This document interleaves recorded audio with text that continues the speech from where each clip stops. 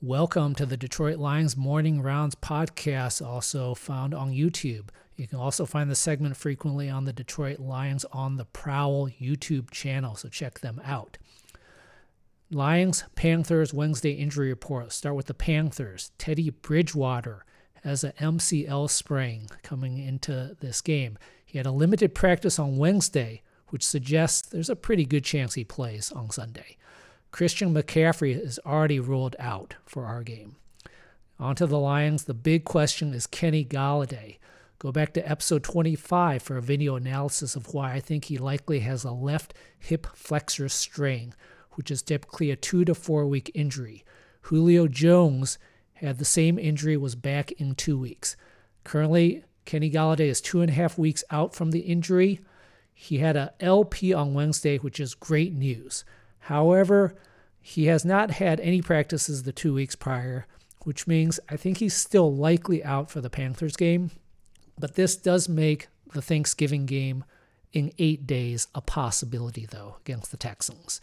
Keep a close eye on his reports over the next couple days.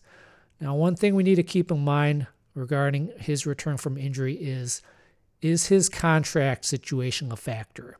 He's in the last year of his contract, has not signed a contract extension yet. He may go into free agency in the offseason, although I think very likely the Lions are going to franchise tag him. Now, being in the last year of a player's contract can certainly affect how willing they are to play through an injury. And this is in no way a criticism of the player. This is simply the real world, the business of the NFL. A very recent example of this is the David Bakhtiari situation.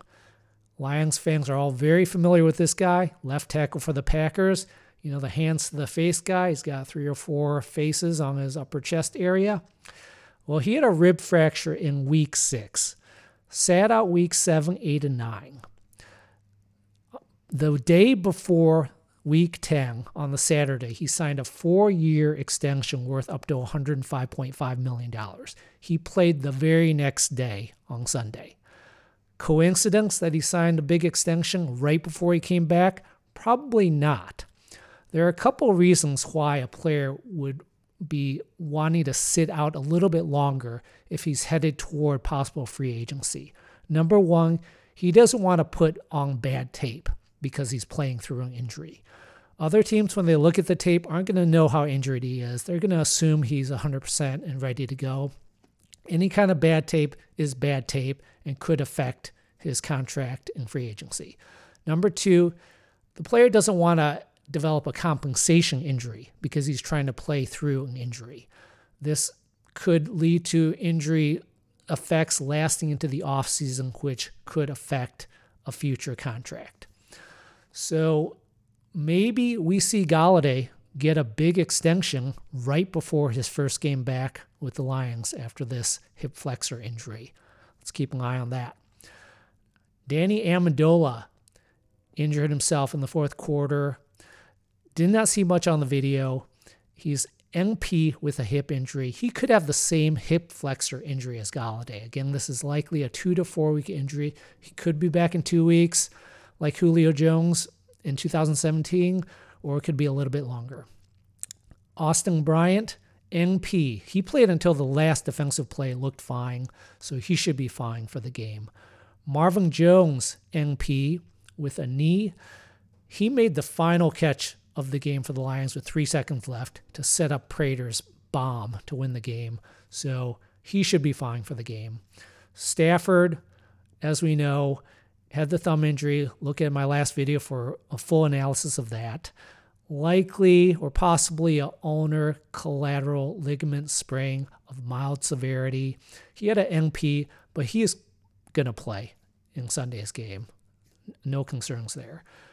TJ Hawkinson, LP, he played until the final offensive play against Washington. He should be fine. Vaitai and LP, he missed last game against Washington, which I supported. He's been having a foot issue for much of the season. He probably should sit out at least another week, give that foot a chance to rest until he's really close to 100%. Jamal Agnew had a rib injury in the Colts game. Go back to episode 25 for analysis of that. He landed on the ball, left upper chest, possible rib contusion or fracture. Generally, a rib fracture is not a serious issue. Players can play through that. It's not any kind of long-term injury, unless there's a pneumothorax or multiple fractures, which could cause a flail chest. That's when part of the chest wall is floating, not attached to the rest of the chest, and it's making it difficult for you to breathe. This may be what's going on with Drew Brees currently, which is why he's going to miss multiple weeks. But Agnew, with a full practice on Wednesday, he should be back for the game. You may see him wear a flak jacket, though, for a little while. Now, a quick COVID update here. Tom Pelissero reported today on Wednesday that the NFL is putting all teams in intensive protocol for the rest of the season starting on Saturday. This means all meetings are virtual or in large spaces, and there are mandatory masks or mouth shields in practice. I've been advocating for something like this for a while now. I think the NFL needs to curtail practices, make it so that there are no close contacts at all during the week. If they need to sacrifice practices completely, go ahead and do so. Let's just get these games played. That's what fans care about. That's what I care about. As long as the teams are on a mostly level playing field, I don't see an issue. We all know this year is a crazy year. If we need to sacrifice practices, I think that's fine. I don't think it's going to hurt the product on the field much, if at all. Fans just want to see the season played and concluded. All right. Feel free to leave comments on my YouTube channel or Twitter at JimmyLealMD. Thanks.